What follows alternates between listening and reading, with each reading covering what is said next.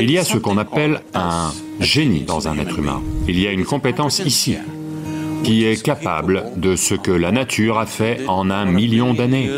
Comme ça, en un après-midi. Si l'effort nécessaire est là, vous pouvez en faire un processus conscient. Si vous créez la situation nécessaire, la réussite est une chose assurée pour cette personne.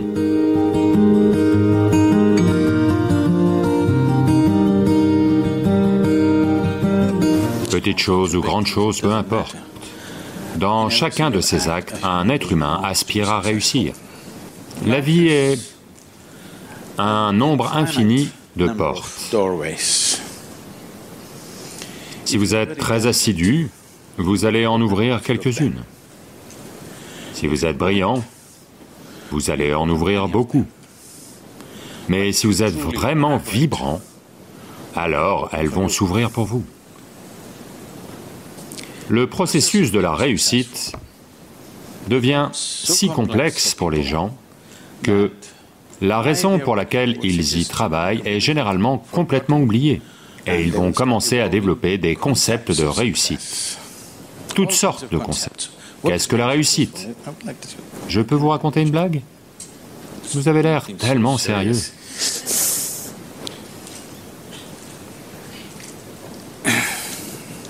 Il y avait un homme en Inde qui s'appelait Shankaran Pillai. Ok? C'est comme John Smith. Son fils va aux États-Unis. Évidemment, si c'est un jeune Indien, il est ingénieur informatique. Il va à Houston, au Texas, et commence à travailler là. Et puis il tombe amoureux d'une femme américaine blanche. Il hésite, parce que, chez lui, cette histoire d'amour est un crime. Il hésite encore, et puis un jour le dit à sa mère. Puis la mère en informe le père, et le père explose. Il retourne chez lui pour le convaincre. Ça ne marche pas. Parce que, en Inde, si vous devez vous marier, ils retracent votre arbre généalogique sur 5000 ans. Ils examinent la pureté génétique de la personne que vous épousez. Donc, quelqu'un qui vient d'ailleurs, une femme blanche d'Amérique, comment peux-tu l'épouser? Que sait-on de sa génétique? D'où vient-elle? Quelle est sa lignée? Donc, pas moyen de le convaincre.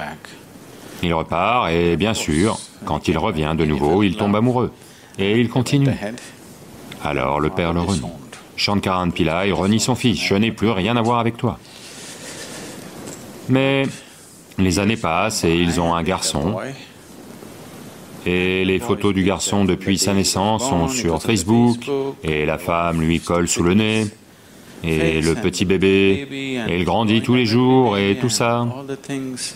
Lentement, vous savez, vous avez renié le fils, mais le petit-fils c'est autre chose.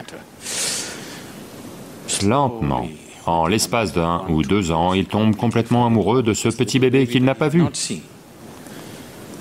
Les choses avancent et des gens commencent à revenir des États-Unis. Ceux qui voyagent, « Oh, il faut que tu vois ton petit-fils, tu ne l'as pas vu. Oh, il faut que tu le vois, c'est le fruit de ta vie. » Lentement, ça le travaille. Alors il décide cela. Il ne va pas voir le visage de son fils, il va aller en Amérique et ne verra que le visage du petit-fils. Et bien sûr, il ne regardera pas cette femme blanche. Alors il arrive en Amérique et un garçon de 7 ans, plein d'énergie, ils vivent dans un petit ranch, il court partout, fait toutes sortes de choses. Il est complètement séduit par ce petit bonhomme. Puis ce petit garçon un jour lui dit, « Grand-père, viens, je vais te montrer mes talents au tir à l'arc. » Il l'emmène vers la grange, et il rentre dans la grange, et là il voit 8 cibles, toutes avec la flèche en plein dans le mille. Shankaran Pillai voit ça et il se dit, « Oh, ça c'est mon petit-fils. » Il repense à tous les grands archers légendaires de l'Inde. Vous savez, Arjuna et Eklavya, et il voit l'avenir, toutes les médailles d'or olympiques tombant du ciel. Alors il lui demande, « À quelle distance as-tu tiré ?» Le garçon répond, « À 20 mètres. » Quoi? À 20 mètres? 8 cibles, et tu les as tirées en plein dans le mille. Comment fais-tu ça? Alors le garçon répond, « Grand-père, d'abord je tire et ensuite je peins les cibles. » Donc, ces concepts sur la réussite peuvent être très handicapants. Et j'ai continuellement été avec des gens qui ont atteint un certain niveau de réussite. Et leur concept de la réussite, leur vie ne correspond pas à leur concept de la réussite. Et elles le brisent. Et ils pensent que quelque chose tourne mal. Ça ne tourne pas mal, ils sont juste en train de s'améliorer, les situations les poussent en avant, mais leur concept s'effondre. Donc ils souffrent de leur réussite. Vous verrez tout un tas de gens traverser ce genre de choses. Quand on parle de réussite, je suis sûr que vous avez déjà tous des plans sur la façon de déployer cette réussite dans votre vie. Vous avez fait vos plans. Un plan, c'est bien. Mais les plans, à nouveau, peuvent être rattrapés par les choses parce que vous planifiez à partir de ce que vous savez aujourd'hui. Personne ne peut planifier à partir de quelque chose qu'il ne sait pas. Votre plan veut dire que vous exagérez aujourd'hui et vous en faites un demain. En ce moment, vous êtes ici, à un certain niveau. Maintenant, vous pensez, mon plan c'est qu'il faut que ce soit 10 fois plus dans tant d'années, ou n'importe, ou 100 fois, ou 1 million de fois, ou n'importe. Mais le plan est juste essentiellement une exagération de ce qui est aujourd'hui. Peut-être qu'il y a une certaine logique qui va avec, peut-être qu'il y a une certaine compréhension de la logistique qui va avec, mais essentiellement, c'est une exagération d'aujourd'hui. Ça veut dire qu'à bien des égards, il a exclu toutes les autres possibilités qui ne sont pas encore dans votre expérience. En Pennsylvanie, vous avez entendu parler des inondations en Pennsylvanie? Il y a des inondations en Pennsylvanie. Vous savez, c'est arrivé une fois. Une grande inondation arrive et l'eau se met à monter dans une petite ville. Et elle monte jusqu'à, vous savez, jusqu'à submerger les maisons. Donc 2 jeunes garçons montent sur le toit de leur maison et ils sont assis là. Alors, ils voient un chapeau qui fait des allers-retours et des allers-retours devant la maison. Un des garçons demande, « Qu'est-ce que c'est que ça? Pourquoi ce chapeau fait-il des allers-retours » L'autre garçon lui dit, « Ne t'en fais pas, c'est mon père. Hier soir, il s'est disputé avec ma mère et s'est fait une promesse. Enfer ou déluge, je vais tondre cette pelouse. »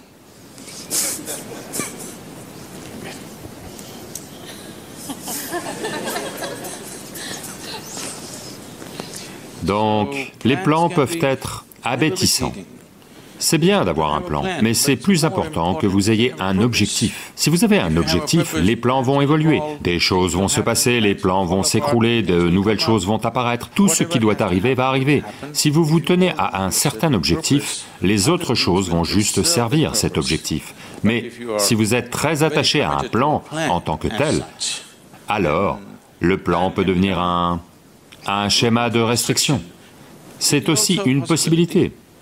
C'est ok d'avoir un plan, mais vous devez tenir le plan à une certaine distance.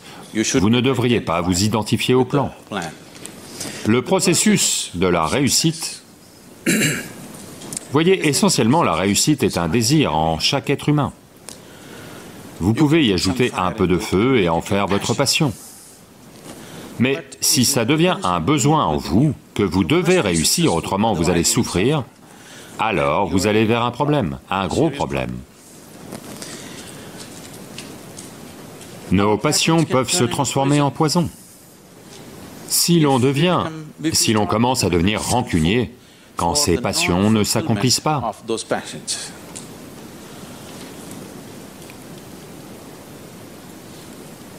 Quand je dis se transformer en poison, aujourd'hui il y a des substantielles preuves médicales et scientifiques pour montrer que si vous devenez aigri, quand vous avez du ressentiment, quand vous êtes en colère contre quelque chose, quand vous êtes frustré par quelque chose, on peut médicalement le vérifier aujourd'hui. On peut analyser un peu le sang et vous le montrer. Vous êtes réellement en train d'empoisonner votre système. Ce sont des poisons que vous buvez et vous espérez que quelqu'un d'autre va mourir. La vie ne marche pas comme ça. Si vous buvez du poison, vous mourrez, et c'est juste. C'est très juste, n'est-ce pas? Si vous buvez du poison, vous devez mourir. Je bois du poison, je veux que lui meure. Ça ne marche pas comme ça. Donc ces émotions confisquent toujours la capacité fondamentale. Voyez, il y a ce qu'on appelle un génie dans un être humain. Chaque être humain le possède. Chaque être humain le touche à certains moments de la vie. Mais la question c'est, tous les combien le touchez-vous? C'est la question. Vous avez étincelé une fois dans votre vie, ce n'est pas assez. Vous devez faire des étincelles tout le temps, n'est-ce pas? Qu'est-ce que le génie? Il y a beaucoup de façons de le voir. Une façon très simple de le voir, c'est... Quand on parle d'intelligence, on pense toujours à la pensée logique. Non, la pensée logique n'aura plus aucun sens d'ici probablement 25 ans, parce que votre ordinateur sera peut-être capable d'explorer toutes les permutations et combinaisons de la pensée logique bien plus vite et mieux que vous n'en êtes capable. Donc toucher le génie veut dire que il y a une autre dimension d'intelligence en vous. Qu'avez-vous mangé au petit déjeuner? Voyez, il a mangé un poulet. Pendant l'après-midi, ce poulet s'est transformé en un être humain. Si vous demandez à Charles Darwin combien de temps ça prend à un poulet de devenir un être humain, il va vous répondre en millions d'années. Et le voilà, en un après-midi, il transforme un poulet en un être humain. Donc, il y a une intelligence ici, il y a une compétence ici, qui est capable de ce que la nature a fait en 1 million d'années, comme ça, en un après-midi. La seule chose, c'est que c'est un état inconscient d'intelligence. Tout ce qui est inconscient, si l'effort nécessaire est là, vous pouvez en faire un processus conscient. Dans votre processus conscient, si cette intelligence, même une goutte de cette intelligence, est disponible pour vous, soudain, la vie va étinceler comme si c'était magique. Ce pourquoi tout le monde trime, vous pouvez simplement le faire. Maintenant, quand je dis intelligence, les gens vont toujours penser ça. Si vous dites intelligence et leur demandez de le montrer en langage des signes, ils vont toujours dire ça, n'est-ce pas? Ils ne vont jamais dire ça ou ça ou ça. Mais une cellule dans votre corps fait plus que ce que votre cerveau ne pourra jamais faire. Une seule molécule d'ADN remplit tellement de millions de fonctions en 1 minute que vous ne pourrez jamais le comprendre. Oui ou non? Donc en yoga, dans les systèmes yogiques, dans les sciences yogiques, on ne considère jamais rien comme le mental. Le mental n'existe pas. Il y a un corps physique, il y a un corps mental. Donc vous apprenez à penser à travers votre corps. Vous savez, la séance est courte, ce n'est pas un domaine que l'on va aborder maintenant, mais je dois vous dire ceci. Il y a beaucoup de choses, personnellement, que je fais en même temps. Maintenant, les gens arrivent et me disent, à l'instant, j'arrive ici, quelqu'un arrive et me dit, Sadhguru, ces plans de construction doivent être faits, parce que nous faisons tout nous-mêmes. Maintenant, d'ici à ce que je m'en aille, le plan du bâtiment sera prêt pendant que je parle ici, parce que 12 à 14 canaux sont réellement toujours actifs dans ma tête. Ce n'est pas que dans la tête, vous apprenez à penser à travers votre corps. Apprendre à penser à travers votre corps ne vous donnera jamais mal à la tête, c'est la meilleure partie de la chose.